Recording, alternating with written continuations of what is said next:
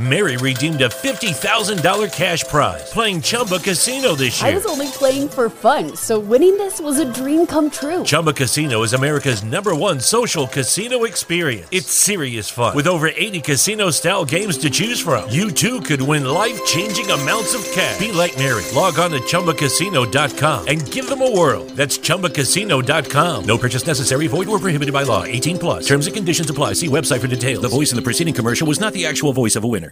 Mary redeemed a $50,000 cash prize playing Chumba Casino this year. I was only playing for fun, so winning this was a dream come true. Chumba Casino is America's #1 social casino experience. It's serious fun. With over 80 casino-style games to choose from, you too could win life-changing amounts of cash. Be like Mary. Log on to ChumbaCasino.com and give them a whirl. That's ChumbaCasino.com. No purchase necessary. Void where prohibited by law. 18+. Terms and conditions apply. See website for details. The voice in the preceding commercial was not the actual voice of a winner. In this episode of Around the Coin, I interview Alf Gunnar Andersson. He is the founder and CEO of Horde and Bostad, which have different pronunciations in Norway. Alf is in Norway, and we talked about life there, building a company in Norway, the regulatory climate that incentivizes both entrepreneurs and business. And then we spend a decent amount of time talking about fractional ownership in real estate and how he came up with this idea of using crypto and blockchain in the physical world, how they're launching in Europe, some of the opportunities, challenges with launching in Europe versus the US, and much more. I find this concept really, really fascinating of fractional ownership and tokenization of physical products. And certainly in the space of real estate, it's very, very interesting. So tune in, learn about how they've approached the market, and I hope you enjoy. Here is Alf Andersson.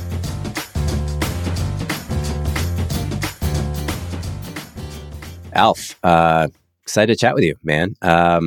You're running a couple exciting projects, and you're in a unique spot for me to be talking to somebody on the west side of Norway. I'd love to hear from you. What are you working on? How do you spend your time these days between the different projects you have going on? Oh yeah, it's actually I have too many projects. That's probably one of the issues. But that's being a serial entrepreneur. That's a life, right? So my main project or business is a company I founded that's called Horde or Horde. And we have a very simple vision. It's to empower people to take control over their financial life. And we're doing that by providing, connecting your data, giving you insights and feedback on your data, and then looking for where we can disrupt in that industry by providing alternatives to traditional financial solutions. We also do have some traditional financial solutions on the platform, but we really like diving into where we can kind of challenge the status quo or figure out a better way to do something, not just do it because that's the way they did it 40 years ago. So that's my main business. On the side of this, but also connected to this, one of the ventures that we have started is called Bostad. It's basically a way for you to tokenize part of your home. And it started because in Horde, we have around $50 million in loan applications each month for refinancing. And we saw that a lot of these people had a home. So instead of refinancing to 10, 12% interest rate, which is better than 20, we thought, why don't you just tokenize part of your home and get rid of that? Why do you need to own 100% of your home? Why, if you own 95% of your home but have full living rights and don't pay any rent, that could be a better solution, and you can actually get a really fresh restart on your financial life. So that's my two main projects that I'm running. And I'm also the founder and chairman of FinTech Norway, which is a organization that is working on talking to the regulators, doing lobbying, really being the voice of the disruptor in this space. So yeah. Yeah, that sounds like you do have your hands full. What's the climate like for banking and payments in Norway? I guess, how is it maybe in contrast to the US, or just generally, how is there any uniqueness to the structure, and does that present any opportunities or challenges? Well, at least in Norway or the Scandinavian country, you have a very high degree of technological adoption. And actually, the payment rails that you have in especially Norway are quite unique and quite fast and quite cheap. So we actually do see that the bigger international players, like Revolut, for example, which is this neobank giant in Europe, they're having a real tough time penetrating the Norwegian market because the solutions in Norway are already really, really good. So for us, it kind of creates the perfect environment to build something on good rails and good technology. And if you're able to penetrate the Norwegian market with a good solution, most likely this will be a solution that other countries will also think is really, really good. So we kind of look like Norway as a sandbox for us. Yeah, it's like a high bar since the existing options are so good. Is that because of what do you have an idea as to why that is the way it is? Is there something unique about the structure of the government or the way that the banking industry is structured? Like, is it, because my take is that that's a good thing, that people can pay fast and easy, and there's widespread technological adoption. Is there something that you would point to attribute that progress to? Because most governments struggle to really do anything successful. Yeah, I think there has been a really good climate for cooperation, especially in Norway, between the banks. So a lot of these initiatives, like you have something called Bank Accept, which is like internal banking rails that they developed, which is far faster than the Visa or much cheaper than the other European rails. So, and one thing that is also pretty cool is that all the banks in Norway, they went together and they created this unified version of doing customer a strong customer authentication, basically. So if you authenticate yourself with one bank, all the other banks will trust that identification.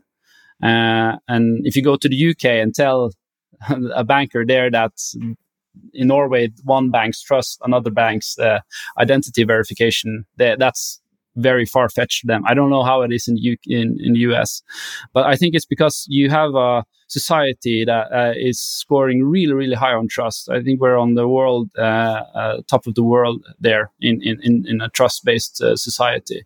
So that has created a good foundation for corporations to cooperate. Yeah, it's interesting. That is it specifically the trust in the government or trust in institutions more broadly? I think it's both. Like Norway is a really down-to-earth country. You're not supposed to stick out too much or be too braggy. So everyone's kind of like it's not like we look at Americans like very like loud and wow, right? And that's cool, and that's what you need sometimes. But it's not something that's necessarily the way a Norwegian would do it. So I think there is like a unique culture that has made this foundation for this to work in the way that it has. And it has its positives and it has its negative sides.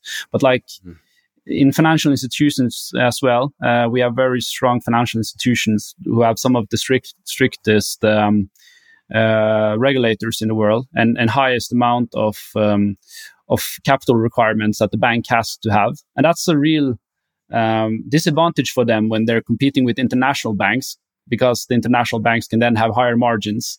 But all these creates like a very stable and solid economy in Norway. Yeah, that's a good point. And so much of, I think, the debate about how to architect governments is undervaluing the effects of the culture.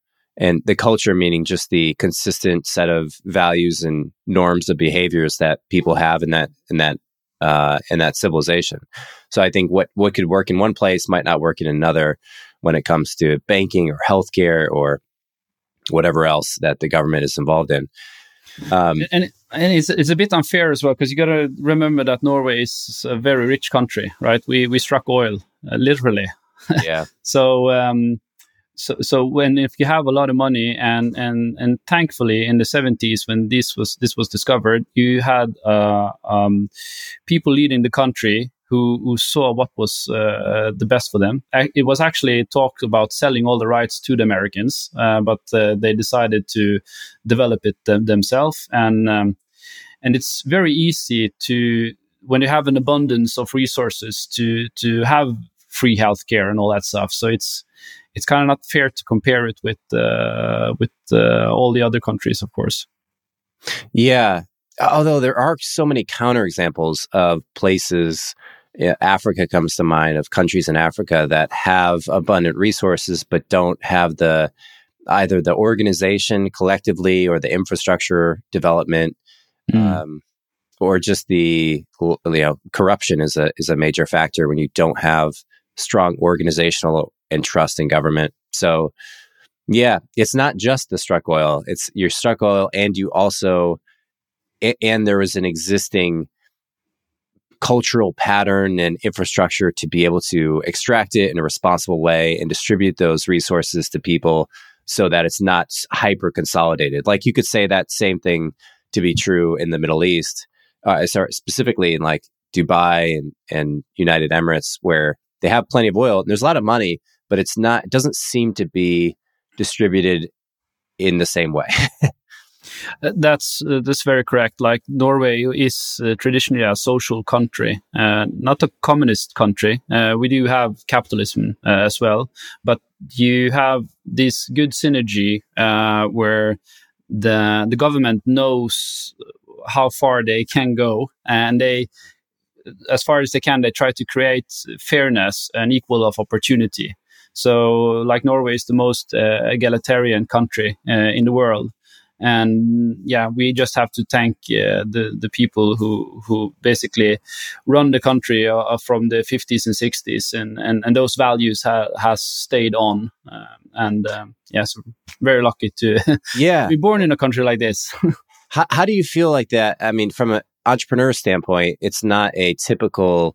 Generally, the entrepreneur seeks to pay a price in the short term to have a reward much larger than average in the long term. So, there's some risk calculation there, but you say, hey, I'm going to start this business. I'm not going to take a salary for 3 years. And in hopes that when we do build it out and raise money and grow, then it'll be worth, 100 times what my salary would have been worth.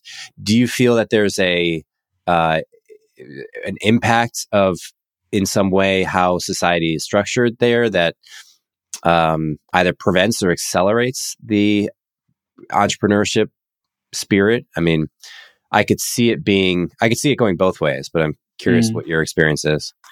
I think it goes both way, actually.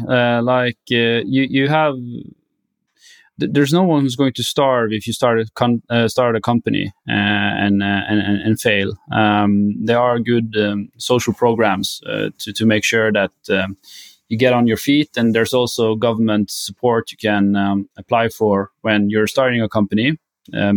It's not much, but it might help you to kickstart something and validate the idea that you have. And then we're quite good at supporting companies in the early stages. Where we really, really suck is these mid stages, when you actually you've created the product, you see you have customers, now you need to grow.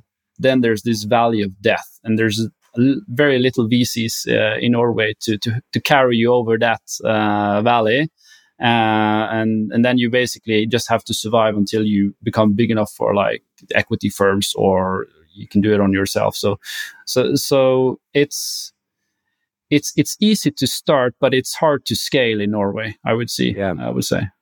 And has that changed after COVID, where so many companies now are remote, so many VCs are deploying capital over Zoom? Do you feel like the climate has shifted, or the opportunity for mid-stage capital is better now, given if you run a remote team, your people are all over the world, or even if they're just in Norway, it seems like access to capital is better now than it ever has been. Is that your experience? Yeah, at least it was. Now the sentiment is changing a bit, right, because of the stock prices and also the volatility within crypto. But I still would say it's quite good for startups and founders. I don't know necessarily if it's because you're like based in Norway. That's the issue. For us, it was mostly that you only operate in Norway because. Even though you have European regulations that says, for example, Horde, that we have a European payment license, we can move to every other country, but there's still a lot of local integrations you have to do to make it work. So now we're partnering up with bigger firms. We're using the Klarna railways and stuff like that to expand. But if we go a year back and we were basically saying, yeah, right now we're focusing on Norway, international VCs would say like, okay, that's cute. That's like 5.5 million people. Yeah. Call me when you go to Germany or UK or something like that. So that was challenging, even though we had a really good business and a good growth in Norway. It was, they weren't interested before you shown some kind of global ambition. Sure, that makes sense. And it makes sense from the investor's perspective. You have to attack a market that is large and growing. So tell me, between the two businesses, where are they in terms of traction, either money raised or however you measure meaningful progress? I know you've been working on Horde for 4 years, 2018. Yeah, late 2018. So I started working full time, quit my job in early 2019, and that's been quite a journey. We're closing up to 200,000 users in Norway, which is a decent size, given that's a small country. So I think we are the biggest personal finance management app in Norway that's independent, like not a bank. So that's been really, really fun. A lot of challenges. We really wanted to be a brand that was consumer focused. So that's why actually we're called Horde, because we're a horde of consumers. Like you can say that we're kind of like just walking around being consumers. And what we're trying to do is to concentrate this horde in a direction, because then you have massive power, right? Everyone who's seen Walking Dead, they know that when the horde is coming, you got to get out of the way, right? So we kind of like those value that it was a company by consumers for consumers, and we're actually also owned by consumers. So we did. We decided to go with crowdfunding and have 2 Norwegian records in that. So we raised around $6.5 million in crowdfunding. The next round will probably be more institutional, we think. We are talking with some players, but we haven't decided just yet. But that has been really good. We have 8 banking partners in Norway delivering 50 million plus in loan applications each month. And yeah. That's awesome. Yeah, I'm curious about the crowdfunding decision. Was that were the investors mostly or all in Norway? And I think I remember the deal being done on dealflow.com. Is that right? And what do you attribute the success of the crowdfunding campaign to? Is there something you guys did on marketing? Did it just kind of organically worked and struck a chord with people? Anything that you've learned through the experience? Well, for us, it was when we did our crowdfunding, we also passed the first round. We were closing up to 100,000 users. So that user base and of course the brand and that the way we spoke that this is an app by consumers for consumers, I definitely think that was a huge factor for us having a successful round. So Dealflow is only in Norway. So the rounds we've had so far has been only Norwegian, but led by some bigger angel investors to kind of negotiate the pricing on behalf of everyone else, basically. So the reason why we chose to do crowdfunding was a bit. It was actually a plan B for us, to be honest, because we were partnering up with one of the bigger community banks in Norway, and being a naive founder, we really wanted to change the way some of this product works. And you had a lot of people who agreed with us in the bank. But as you progress and more compliance people come in, more and more lawyers come in, more and more egos come in. So they started chipping away on the product, and suddenly was like, this doesn't feel right. It's not the match for us. And so breaking up that partnership also came with the consequences that they pulled back, or they were going to make an investment in Horde that was significant. But for us, it was like, we can't launch this product because we don't believe in it. So we won't be the company we're going to be by going down this route. And especially the final nail in the coffin was when the bank wanted exclusivity. So they were basically going to tell us or give us the green light for doing something with a new bank. And I was like, we can't live like that. Yeah. That's not the company you want to do. No, unless you buy them. If they wanted to acquire you guys, that'd be different. That's a different story. But we've also in that time been talking to Dealflow. I thought that was like an exciting thing for us, giving our brand. So we turned around in a couple of weeks and launched the campaign, and it was a huge success. And we're very glad we went down that road. In the last 10 years, over $100 billion worth of crypto has been lost or stolen, specifically because of poor key management, scams, and hackers. Forget not your keys, not your crypto. Software and hardware wallets have both the same vulnerability, that a single private key can be lost, hacked, or simply just misplaced. My new sponsor, the Zengo crypto wallet, is a total game changer, bringing wallet security to a whole new level. You have to check out Zengo, an on-chain crypto wallet with no private key vulnerability, leveraging advanced cryptography called MPC, which has just until now only been available to multi-billion-dollar institutions. So Zengo, most secure Web3 wallet, is the best place to keep your crypto, NFTs, and assets secured. It's also fully recoverable using their biometric recovery system, and it's also just beautiful. Get started at Zengo.com and use code ATC to get $20 back on your first purchase of $200 or more. That's Zengo.com. Code ATC for $20 back on your purchase of $200 or more. Yeah, it's awesome to have the largest crowdfunding campaign. Is it in Norway? Is that right? Yes.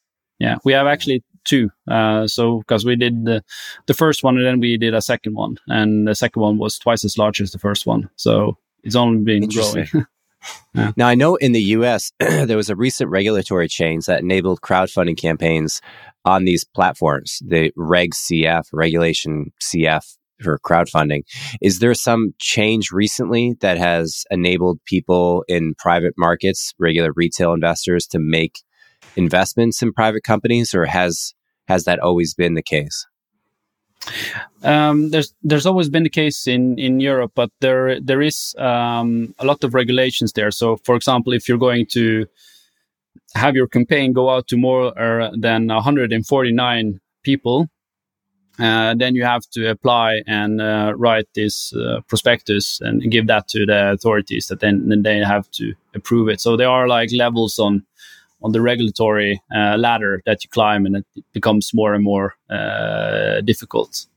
So I assume you guys did that. You wrote up the prospectus. Yeah, and Dealflow was a great help there. And my background is like, before I became a founder, I worked almost 10 years in the financial industry. So I've read thousands of those. So it wasn't that hard for me to write up one, especially with the help from Dealflow. So, yeah. Yeah. It was. What were you doing specifically previous to this? So my background is that I originate from an entrepreneurial family. My dad was a founder, and on my mother's side, they've run shops and motels and whatnot. So, and I was supposed to be a rock star, not a tech entrepreneur. But I decided to get a degree, and bachelor degree in economics nonetheless. And I worked a couple of years with a family company, and then I was recruited to a company that manages money for wealthy individuals, so capital allocation firm or wealth management, basically. So I came in there as a trainee, became advisor, senior advisor, and partner. And then when I reached the partner level, it's well, okay, well, what do I aim at now? And that's when I realized I needed to do something else with my life, and I didn't want to do this for another 30 years. Yeah. So what do you mean you were supposed to be a rock star? Were you in a band or you? Oh yeah. Yeah. So like the height of our career was that we did tour or a mini tour in New York in, I think it was in 2010 or 11. So that was cool. And like all great bands, internal conflicts and all that stuff, and people grew up and got jobs and got kids and whatnot. And basically, I used to say that I wasn't creative enough to be a really good musician, and I'm not analytical enough to be a really good financial analytics, but I'm somewhat creative and somewhat analytic, so that fits very well to be a founder, basically. So I'm very creative when it comes to financial solution. If you ask the banks, right, then they see us as disruptors, so that's fun. That's funny. Yeah, I certainly resonate with your perspective and personality type, I should say. Super interesting. I like that. I'm curious about Bostad. Can you pronounce it? Make sure I pronounce it correctly. Bostad. Long U. So the concept of tokenizing ownership of homes, effectively tokenizing the ownership of anything, but especially useful for real estate and large items that people purchase, makes so much sense. It almost feels like there's this reservoir of pent up economic opportunity that can happen, given the fact that when you own the home, you don't necessarily care about the financial part of it. Like I live in Portland, Oregon. When we moved here 6 months ago, I wasn't interested particularly in like investing in the city as like a portfolio investment, but I wanted a house to live in. So you just go down that path. And then for most people, they take out a mortgage, and a significant portion of their savings goes into the down payment, and a significant percentage of your ownership in this home through the debt that you take out with the bank goes into that. So it seems to me the alternative is you rent, and renting is you own 0%. So it's like you either own 100% and take out a mortgage or buy it outright, or you own 0% and pay it all to somebody else who likely owns 100% of it. I guess almost a similar question what I asked you earlier, but has something changed recently in the regulation that has allowed tokenization of home ownership and real estate to occur? Or do you view this more as a technological innovation that presents the opportunity today? In the way I look at it, it's more that it's probably because it's in Norway and you have a really digital society, so everything is public and open. You have public ledgers. You have one of the most open and transparent real estate markets in the world, and everything can be done digitally. So for us, it was more like the reason we started Bostad was because we saw a problem in Horda, in our main company. We saw that people got into a lot of debts. Their regular mortgage bank didn't want to help them out. They was like, okay, you have too much debt. We don't want to touch that. And then you have these special banks, these niche banks that say like, hey, bring your mortgage over here and we'll charge you 3 times the interest rates, but you'll at least don't pay 20% interest rate on this huge credit card debt you have. So it's kind of like taking a bit advantage of people in a shitty situation. So that was kind of what we saw as the first like pain point we wanted to solve. That why does 60% of these people, they usually have a home as well, at least within our group. So we saw that, okay, at least 60% there. If they, instead of owning 100% of their house, what if they only own 90% and then got rid of that entire mountain of debt? They were debt free from that shitty debt. So they actually get a a real reboot of their economy, we can drastically reduce their monthly payment. I'm talking like in most cases we see that we can almost cut it in half because that debt is so expensive, and they can buy it back whenever they want in the future. So that was what we thought was kind of sexy as well, that you have this flexibility that, okay, for me right now, and let's say like the interest rates are rising. I was a founder, built a new house on my old salary when I was a partner in a financial firm, and now I'm a founder. So I got really high leverage. And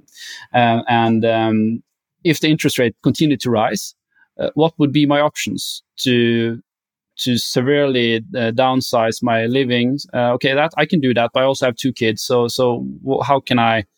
What choices do I have then? Should we sell the house and move to a smaller house? But what if I could just, for this portion of my life, tokenize 10 or 20% of my home, have someone else take part of that value growth in that part, and I'm getting reduced payments quite significantly each month. So that was like the use case we identified, and basically looked at the current financial institution wasn't offering a good enough solution.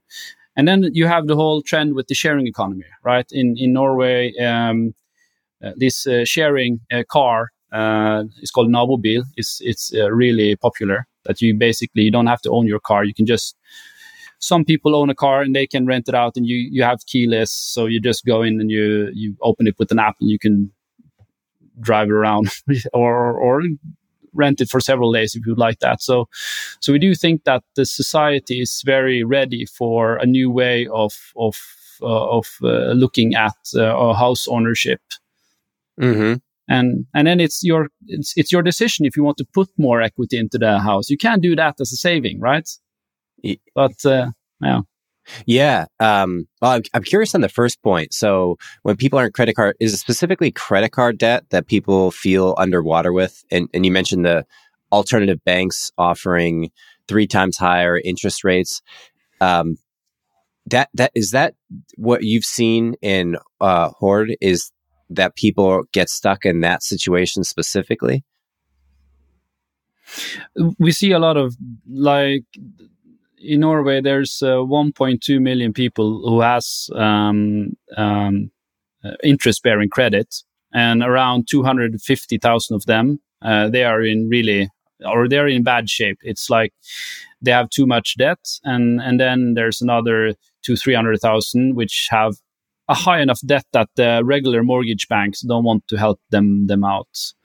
So that was kind of, we saw that. But this is technically a healthy customer. So what we actually do recommend to those customers is go to this. Today, we recommend go to these niche banks, get everything into that loan, and after 2 years, go to a regular bank. But it's a lot of hassle, and it's very expensive and a lot of fees involved there as well. But it's still better than just having this mountain of debt with you for like the next 20 years. Yeah, and the idea being is that they have a down payment, so they own, maybe is generally when people get mortgages, they put say 20% down. So say you bought a house for 500,000 USD, you'd put 50,000, you'd put 100,000 down, 20%, and then you would have 400,000 that is mortgaged with say 5% interest rate, and that 400,000. You pay usually over a fixed 30-year mortgage. So you negotiate up front and you have the interest rate, and then that's fixed over time. When someone is in credit card debt, in addition to this, they might have 50,000 of credit card debt, something like that. They can't pay it off. They don't have the income coming in.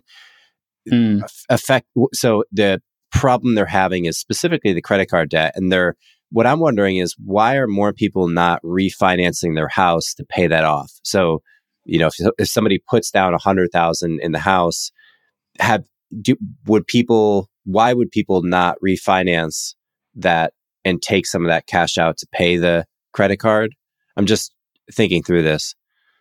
Yeah, and I totally agree with you. And some people do that, but generally, and I don't know if this is a Norwegian case, but if you like in Norway, there's a regulatory demand on at least 15% equity of your house. So you said 20%. In Norway, the minimum requirement is 15.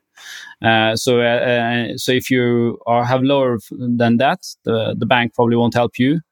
But it's also like I don't know if the bank is judging the people or looking at the credit history or whatnot, but they usually don't want to bake that loan, those credits into a regular mortgage. And there's not a really good explanation for this. For a lot of these people are just average people who grew up in their 20s and did some stupid mistakes, and now they've got their shit together, right? And so it's creating this market of this for these niche banks. I think it's also a lot of pride involved here, that some people don't want to go to their local banks where they've grown up and tell them, hey, I really screwed the pooch here. So usually when they refinance, they want to refinance with another bank. So that might also be an issue. And I also think that it's the lack of knowledge that you have these options. And if you have a finance degree and you show that you have gotten your life together, I think that most regular banks, you can convince them. But it's hard for people because you have this huge information asymmetry between you as a consumer and the bank on what, like, people don't know that there's a 15% equity limit, for example, and there's also other rules that the bank has to apply by. Yeah. So people buying into this. So say on the buy side for the housing tokenization, I know you're relatively early on this, but do you see it as retail investors who believe in the city that this person is in will experience growth, or is there some that I assume that would be the reason? Aside from that, it could just be a good deal on that. So if the person purchased the property for $500K, maybe the 10% that they're purchasing through tokenization do you see the likely scenario that the homeowner sets the price? I'm thinking through this, like, tactically, how this would work. Would the homeowner set the price and say, this is, I'm offering 10% of the house in minimum quantities of $1,000, and it's almost like in startups you have post-money valuation, so the value of the house would be set to like $450,000 or. Yeah, tell me. I can walk you through this, because this is I actually wrote about this in my master thesis back in 2019, and then I was thinking like you think now, and it suddenly become very complicated, right? So one of the great things that we are doing here is that we're not saying that you are tokenizing your house. It goes into a portfolio. So you're actually, if you have the Bostad token, you get an exposure to the entire Norwegian real estate market. So for you as a consumer, you don't have to think about the technology. You don't have to know anything about blockchain, because that is all basically for you. It's like you're selling X% of your house to Bostad, and we're handling all the blockchain thing and the tokenization part on the other side. So how it works is that in Norway, all housing prices are transparent. So in most countries or in big cities, we can very accurately say what your house is worth, because we can see all the other houses that's been sold in the vicinity. We Same can see, in the US.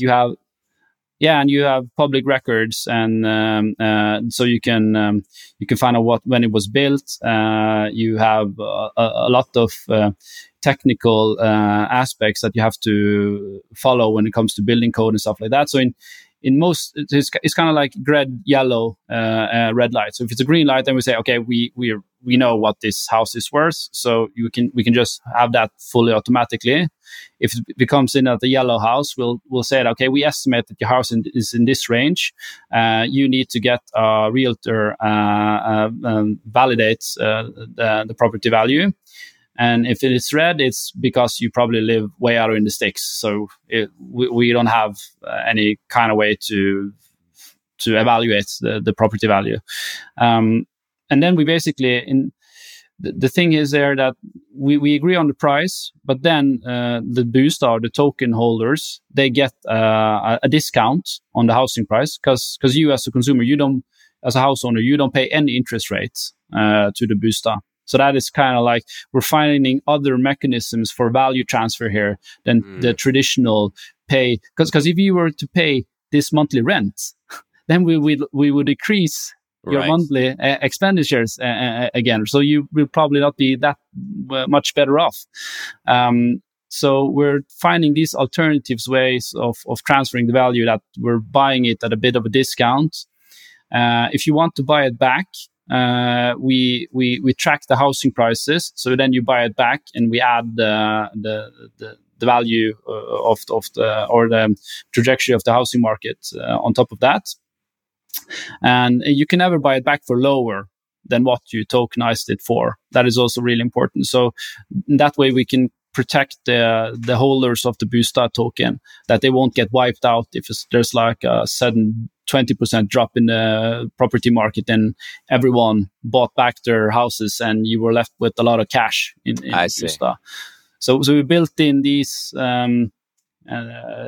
mechanisms for safeguarding and having a fair value split between the token holders and the Bostad homeowners. So what we want to create with the Bostad token is not some like 10x coin. That's not the point there. The point is to create an actual stable coin that is backed by actual assets, and that is growing in a rate that is higher than the inflation. Because that's a huge problem. You probably know this. It's both in Norway and in the US, inflations are like all over the world, the Western world at least, inflations are running wild because the fiscal policy that we have been running for the world by for the last 40 years has been on hopes and dreams. And that's probably why Bitcoin and other cryptos are really important. So we want to really go back to the standard where the means, the monetary or the means that you pay with are actually backed by actual assets that has a value. So yeah, that's the idea. Yeah, I like the mechanism of restricting the homeowner to not being able to buy back when the housing market drops. When the homeowner sells the property, I assume that's he can buy it back, but it will never go lower than the price that we originally purchased it for. Right. The homeowner can't accept $100,000 for 10% of the property and then pay back $50,000 when the housing market drops. What about the case what do you think about when the homeowner decides to sell? Would Bostad have any voting rights in that decision? And I assume the answer is no. We don't. Yeah, we don't have any voting rights in that. That's totally your decision. And you have two choices there. One, you can buy back the Bostad, the property for Bostad or our shares and sell 100% of the house. Or you can sell 80% of your house and the next buyer can buy back if he wants that. And what happens there? Okay, that basically means that if you live in a $500,000 house and you've tokenized 20%, meaning that your remaining is $400,000, you can basically sell a $500,000 house to a person who has $400,000 in purchasing power. And what happens then? Well, you'd have a lot more buyers, right? What happens when you have a lot more buyers? You get a better price. Yeah. So why wouldn't you live in a house that's 20% more than what you could afford?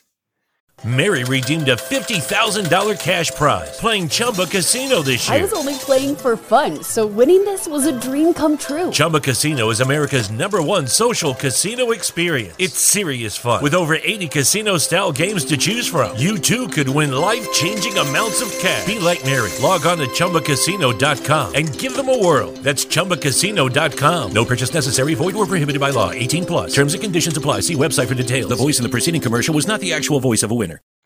All right, let me process this a little bit. So if you had $500,000, it's super interesting. I love this idea, by the way. So you have a $500,000 house, you sell 20% of it. So you sell $100,000 to Bostad, and that's owned by the community of token holders. one limitation is you can't buy back for less than you less than 100,000. If you were to sell more of the house, is that in the example you gave, that's when the homeowner owns 100%. That's assuming there's no mortgage, right? Because no, you can have a mortgage as well. That's no issue, and we allow you to take our part as partial collateral for the mortgage. Okay, so would this make sense realistically? Someone has a $500,000 house, they put down $100,000, they have $400,000 in mortgage. Would they take the 10% that they sell it to Bostad? Say it's at fair market value, it's at the $500K. Are they paying the bank back in that example? So they get the payment from Bostad. I'm trying to identify where the 10% comes from. Does it come generally from the owner's percentage, or would it be like the owner can't sell the bank's ownership? Okay, I think this is because it's different in Norway and in the US. Because in the US, I think like the mortgage it's totally attached to the house, right? What's the other option? In Norway, you have the house as collateral, but the debt is attached to you. Oh, no. I take it back. It's the same. It's the same way. So I would own 100% of the house, but I would have debt and the house is collateral. Right. Okay. So let's take this example with 500,000 then. So you have 400,000 in mortgage and then you tokenize 10%, which is 50,000. What we would do then is that we would pay down on your loan. Actually, we will pay the bank, so you will have 50,000 less in loans. You have 350,000 left. Then you can either buy it back and sell 100% of your house. Then you're selling a house for full market value, 500,000. But you can also decide to say that, hey, I just want to sell my 90%. I don't want to buy it back before. So that means you're actually listing the house or the living rights to this house for 90% of the value, which is 450,000.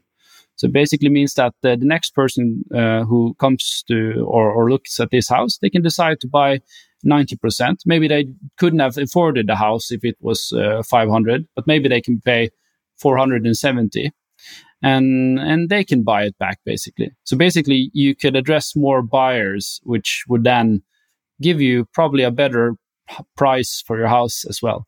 Because you can sell a $500,000 house for 450, and that will attract more buyers. Right. Okay, let me ask you this. So how do you factor in the value of the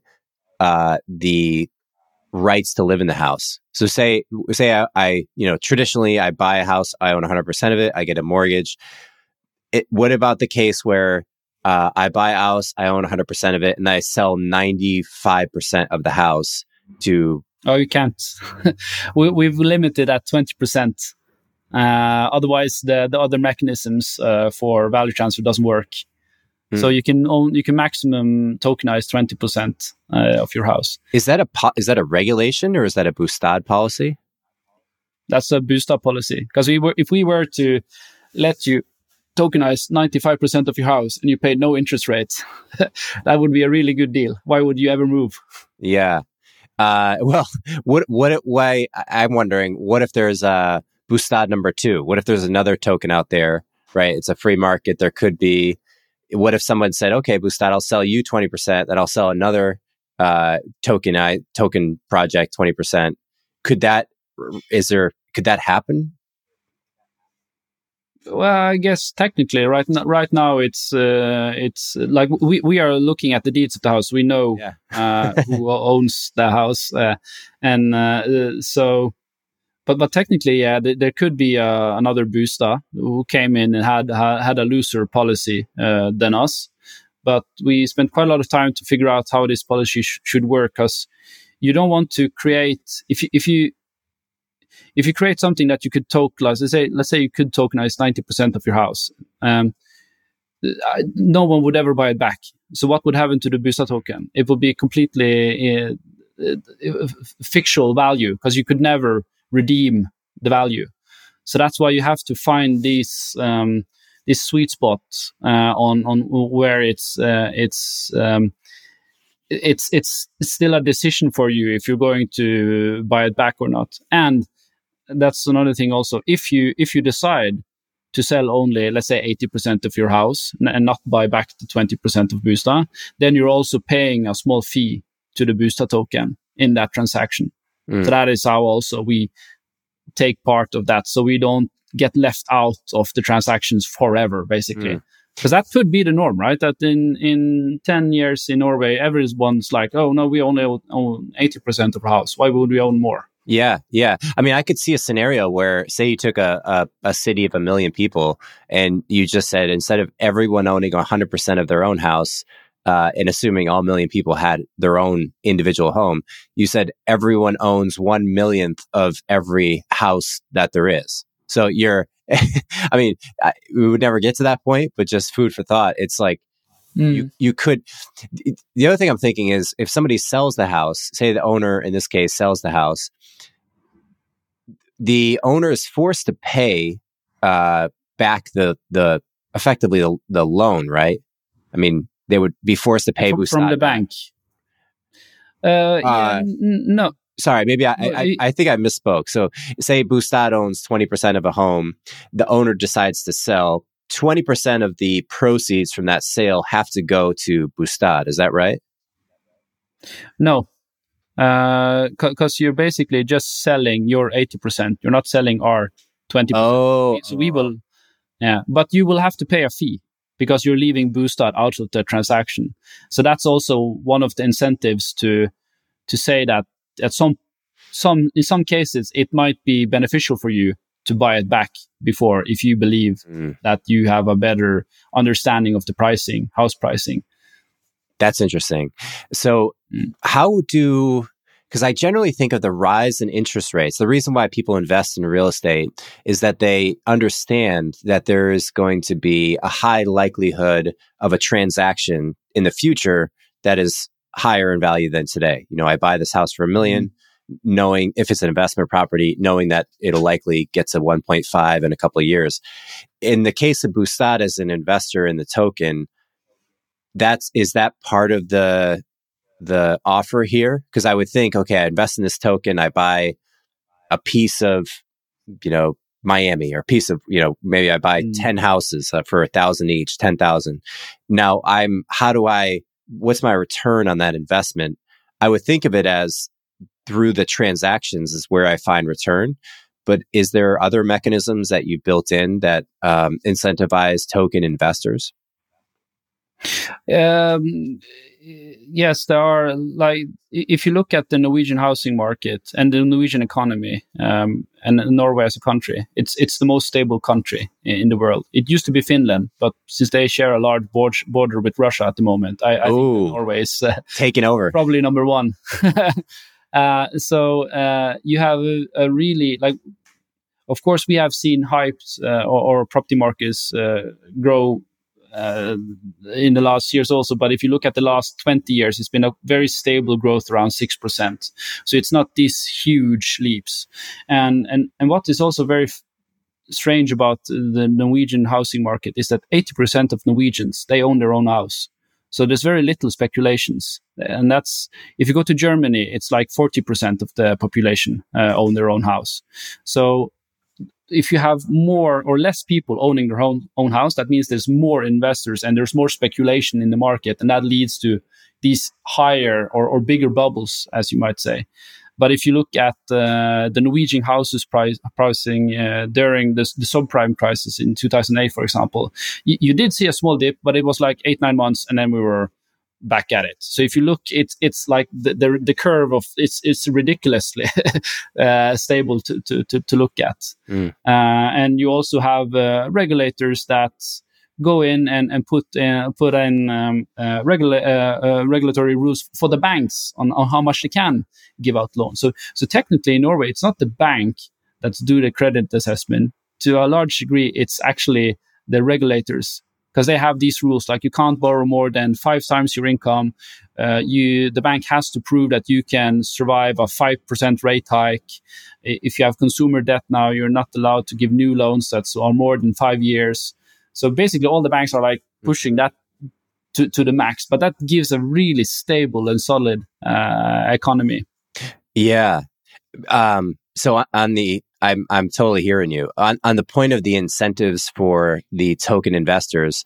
Assuming we take this model and abstract it away from Norway for a second, just say let's take because to me the model is more interesting than the specific housing market conditions in Norway, because I think it can work anywhere, really.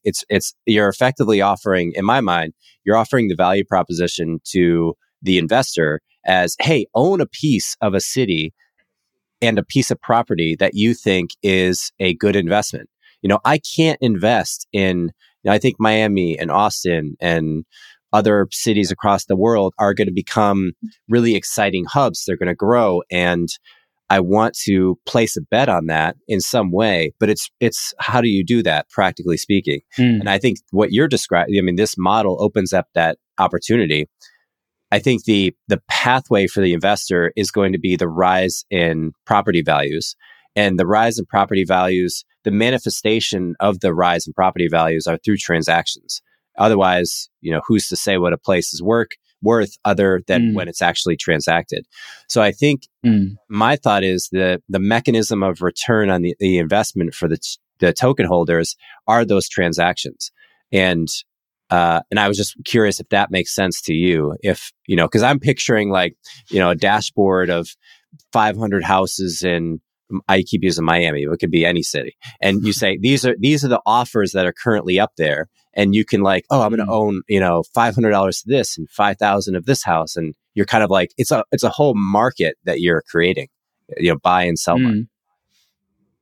And I totally agree with you on that. The reason why we start with Norway is because the society is so digital, so we can do everything digitally. I don't know how it is in the US. You probably have digital deeds, but I don't know if you have to go to the courthouse and get something rubber stamped or whatnot, and that won't work with the model we're building at the moment. But like the other Scandinavian countries, it could probably work very well, and they also are stable economies.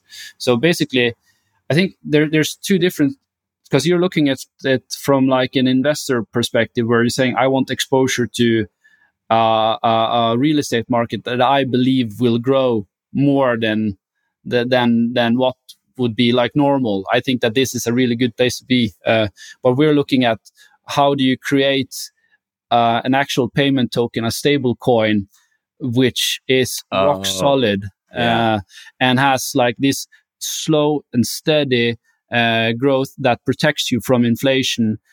Basically, if you had a portfolio of $100 million, you would probably say, okay, I'm going to put 30 million in this one because this is safe, right? And then I'm going to put 10 million in shitcoins, and then I'm going to put X millions in these more risky markets or assets, right? So what we are building here in Norway is this base foundation.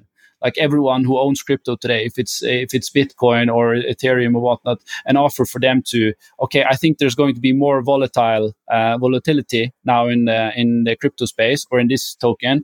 I want to move over to this. I don't want to go into a stable coin like Tethered or USDC. There might be several reasons regarding auditability, but also especially that it's basically eating away your money with inflations. So this is a way for you to put some money somewhere that is